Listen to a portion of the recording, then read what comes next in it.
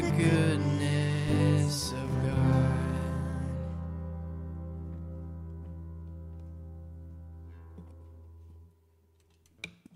That was great, wasn't it? Just want to praise this morning. It's so awesome. Yeah, thank you. Well, it is really great to be with you this morning in this capacity, a little different than what you usually see me down in children's ministry. It's really great to be here reading the Word of God and teaching on Zechariah. So I'm going to invite you to stand now as you are able for the reading of the Word. For as we continue with the series in Zechariah, we'll be in the 7th chapter. Before we begin, however, I'd like you to join me in prayer. Lord, we have come here today as your followers, giving you thanks for the experience of life. I pray that you would use me today to proclaim this, your message to your people. Fill me with your spirit of wisdom. Enable the hearts and the minds of the church to truly hear your good word today.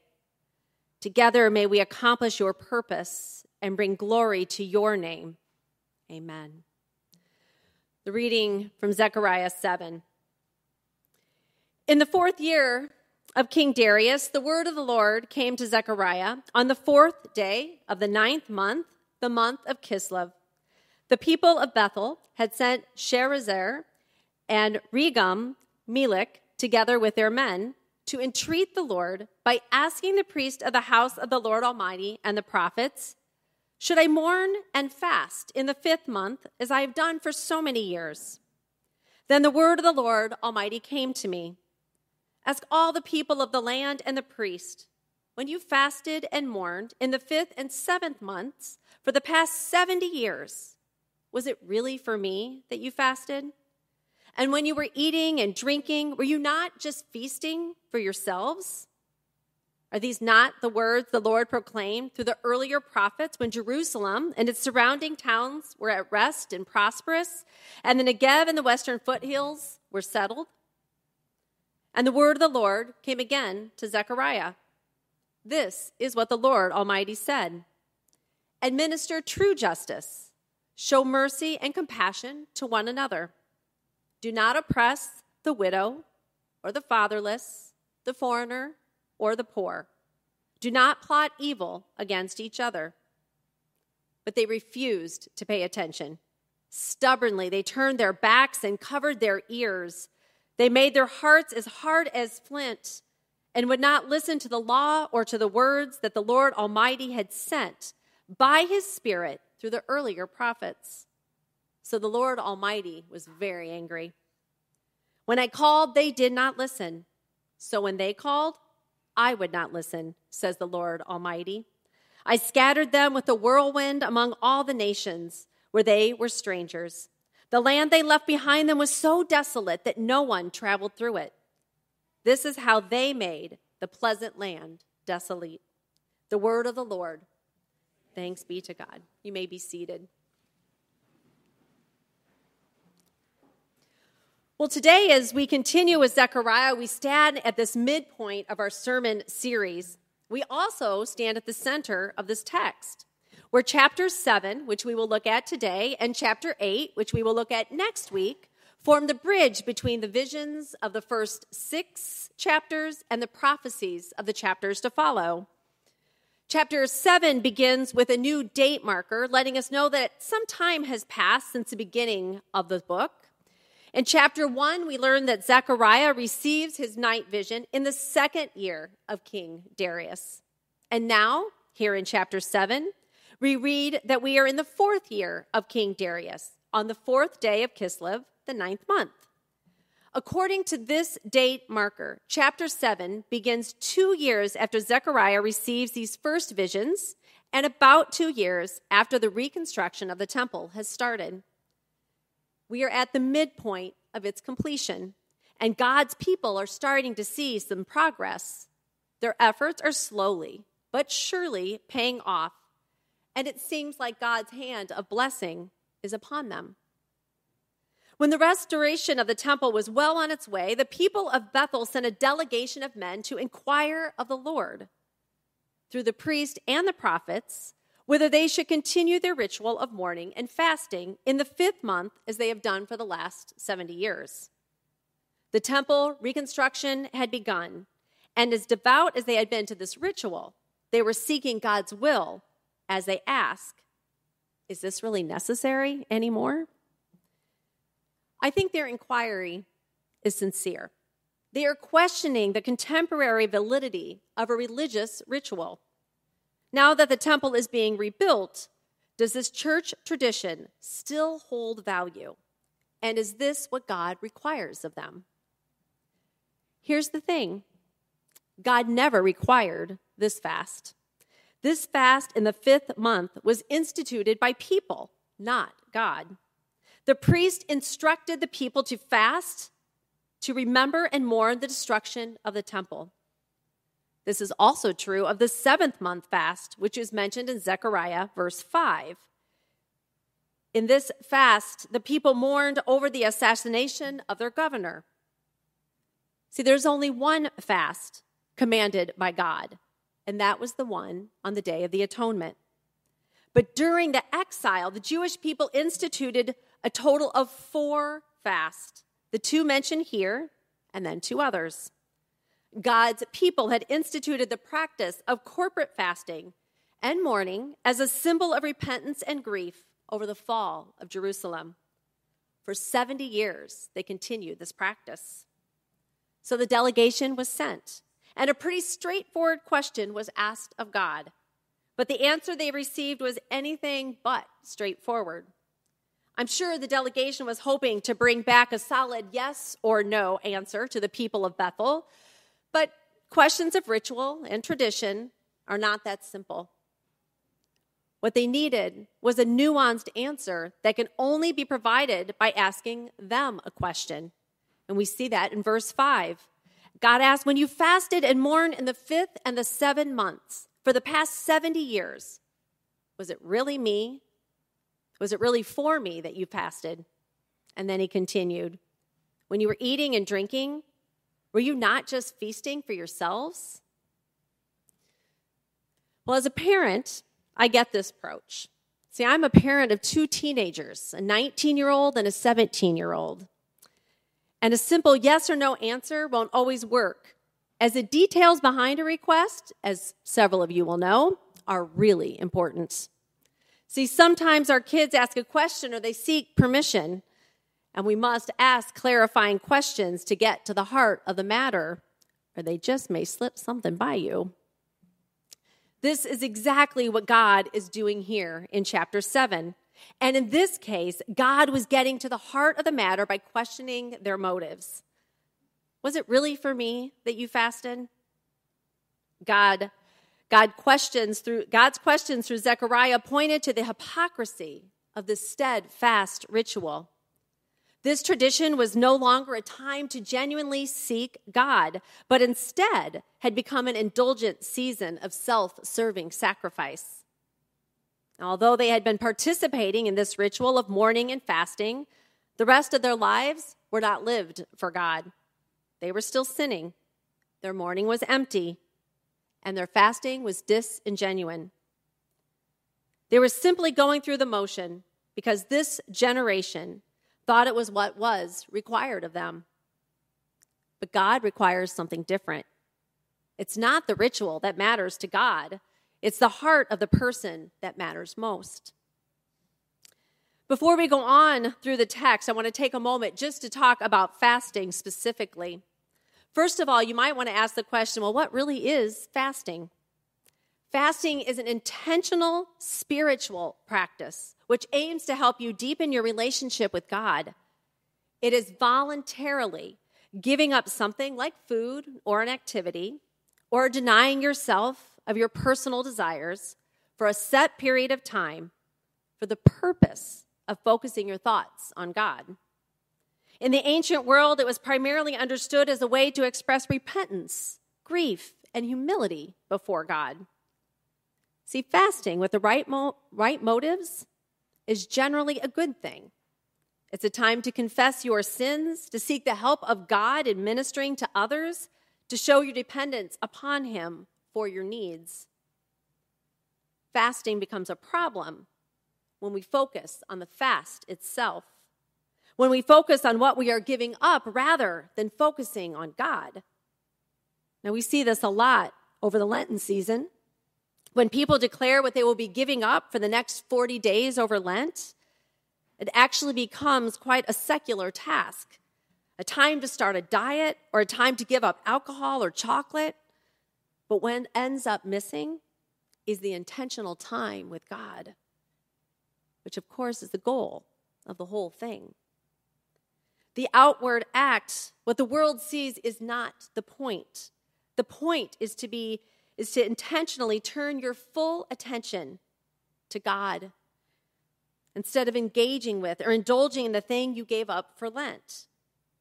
See, fasting done as an outward, empty ritual is for you. Administering true justice and showing mercy and compassion to one another, that is for God.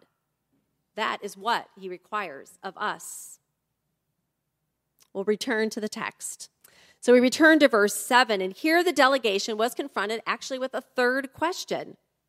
Are these not the words the Lord proclaimed through the earlier prophets? And the word of the Lord came to Zechariah again as he proceeded to share the list of commands that were given to the people. God did not command a fast, but he did command that they administered true justice and they showed mercy and compassion to one another. In this command, he also prohibited them from doing two things. The people were prohibited from oppressing the widow, the fatherless, the foreigner, the poor, and the people were prohibited from plotting evil against each other. Essentially, God commanded them to love one another without bias or prejudice.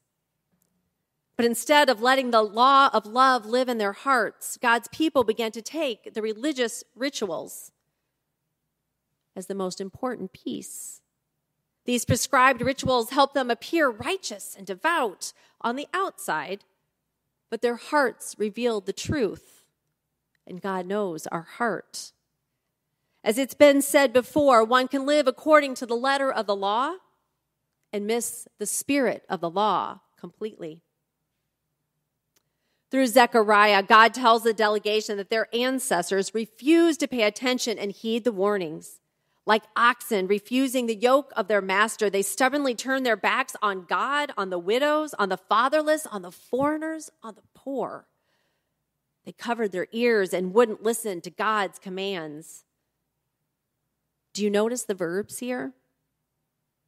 They showed deliberate choice to shut out God and his commands of love. There is intentionality here. They refused, they turned, they covered, they made their hearts hard as flint. They would not listen. Say they lost their hunger for God, and in a sobering progression of rejection, their hearts were hardened. The pre-exilic people stood as a warning to the post-generation, just as they stand for us today. Turning from our Creator brings natural consequences. The Israelites shut God out and refused to listen to his commands, so he became angry. And in God's anger, he refused to listen to their empty prayers, and he scattered them among the nations. Their refusal to be yoked to God, to listen to his commands, and to abide by his word resulted in transitioning of their community from one of prosperity to a desolate wasteland. It's a warning we should all take to heart. The people of Bethel didn't get an answer to their question until chapter 8. After his interrogation of their hearts, God provided them hope and assures them in verse 19 that the feast of the 4th, the 5th, the 7th, and the 10th months will become a joyful and glad occasion and happy festivals for Judah. Therefore, he says, love truth and peace. So what can we learn from Zechariah? What's valuable for us today? Well, I think there are 3 takeaways that we can hold on tight. for us today. First, God desires us to trust him. He desires our faithful and humble submission before him, trusting in his eternal promises. Our dependence upon him helps us to relinquish our fear-based need of control, and it propels us to relinquish our selfish desire in order to worship him more fully and faithfully. Keep your eyes on God. Don't get distracted by the world and live by faith. This is what God desires of us. I think the second thing that we can take away today is that God requires of us active obedience. As we learned today, fasting is not about the ritual, but about the motivation behind it. We have to look deep within ourselves and ask, are we living for God or are we living for ourselves? If we are indeed living for God, then we must live a changed life. And a changed life can only come through genuine and regular repentance. Barry G. Webb writes this: repentance is not something that can simply be done once and for all and left behind. It is not merely the renunciation of this or that particular sin, but the renunciation of self and the reorientation of a person's entire life around God. And that has to be lived out day after day and from generation to generation. It's not just a rite of passage, but a way of life. Brothers and sisters, it's a way of life. It can be your way of life if you choose this way of life. But it comes down to the integrity of the heart. See, trying our best to integrate the desires of our heart, the words of our lips, our behaviors, and our actions into just one act of praise to God. It's how we live. For worship to be sincere, it has to involve pure motives, but it also has to involve goodwill toward neighbor. For loving God always means loving others. The Israelites' ruin was not caused by neglecting religious rituals, but rather the disregard of God's command to administer justice and to show mercy and compassion to one another. See, our God of mercy and compassion requires of us the same. We are to love one another as he loved us. That is what God requires of us. The third takeaway today is that God fulfills us when we hunger for him. See, to hunger by definition is to have a strong desire, and God wants us to hunger for him as much, more than we hunger for food, activity, or worldly things. No, I don't know about you, but I think about food a lot. I think about what I'm going to have for breakfast. I think about what I'm going to have for lunch. I try to decide whether I'm going to actually cook dinner for my family or go out yet again.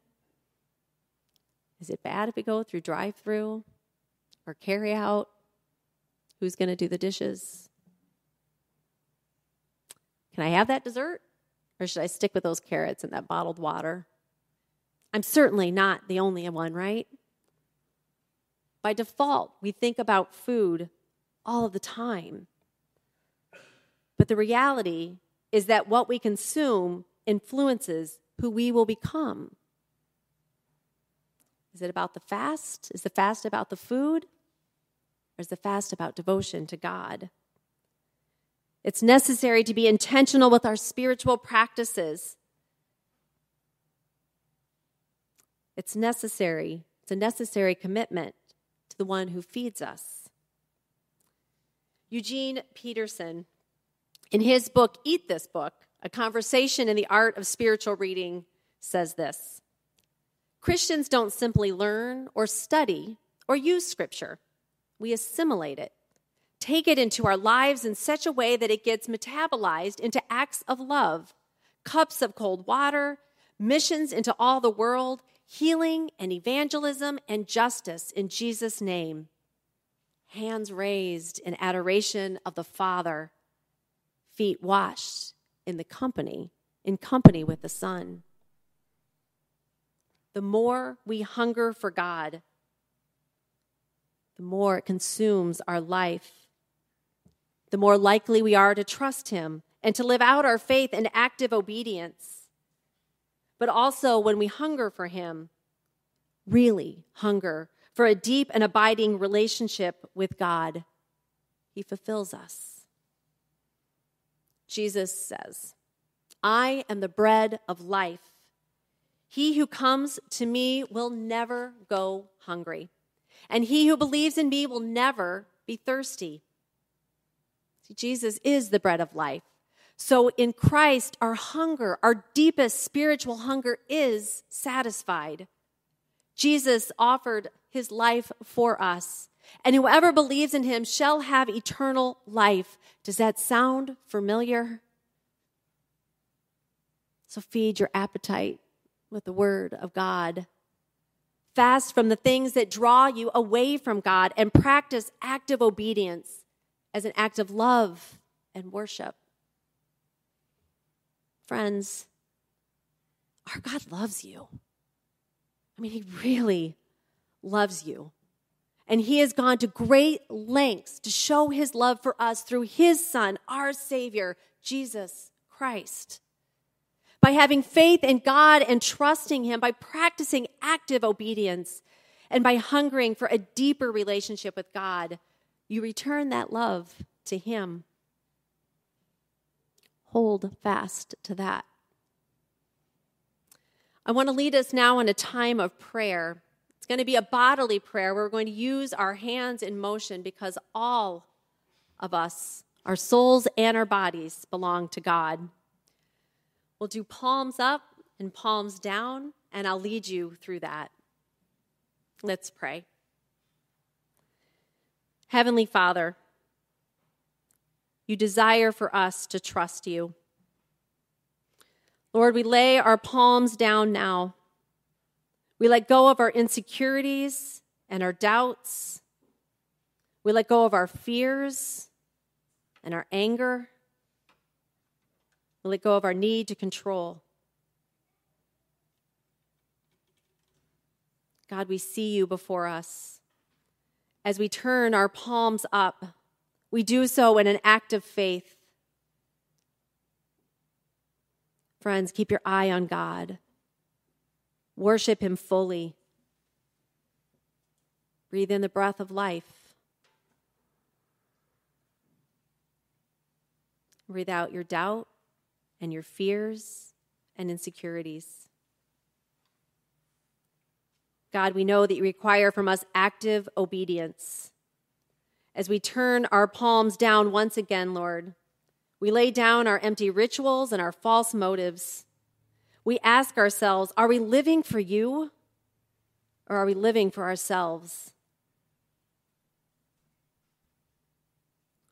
In a time of silence, ask God what sin that you need to repent for today and lay them down at his feet.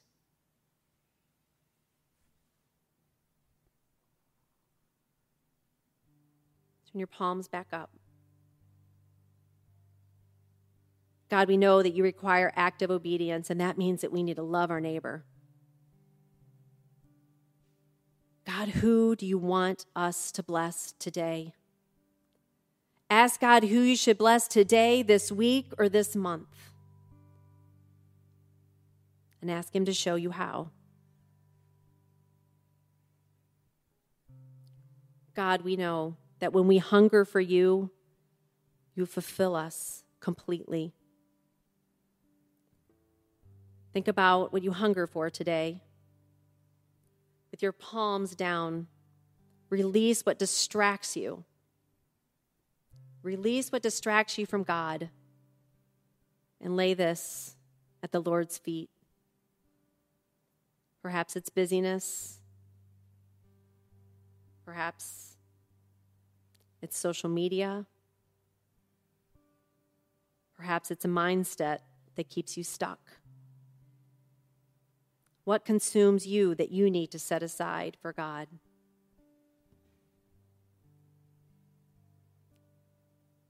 And in our final act, we turn our palms up again. We breathe in the breath of God again. Ask God to give you the hunger for Him like you've never experienced before. Ask boldly for this hunger for the bread of life.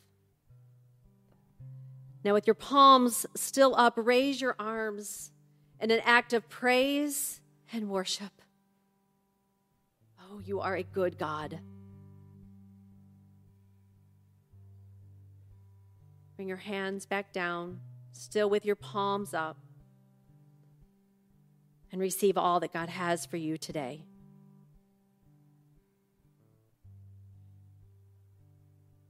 Heavenly Father, we thank you, for you are a good and gracious God. And it's in your Son's name that we pray. Amen.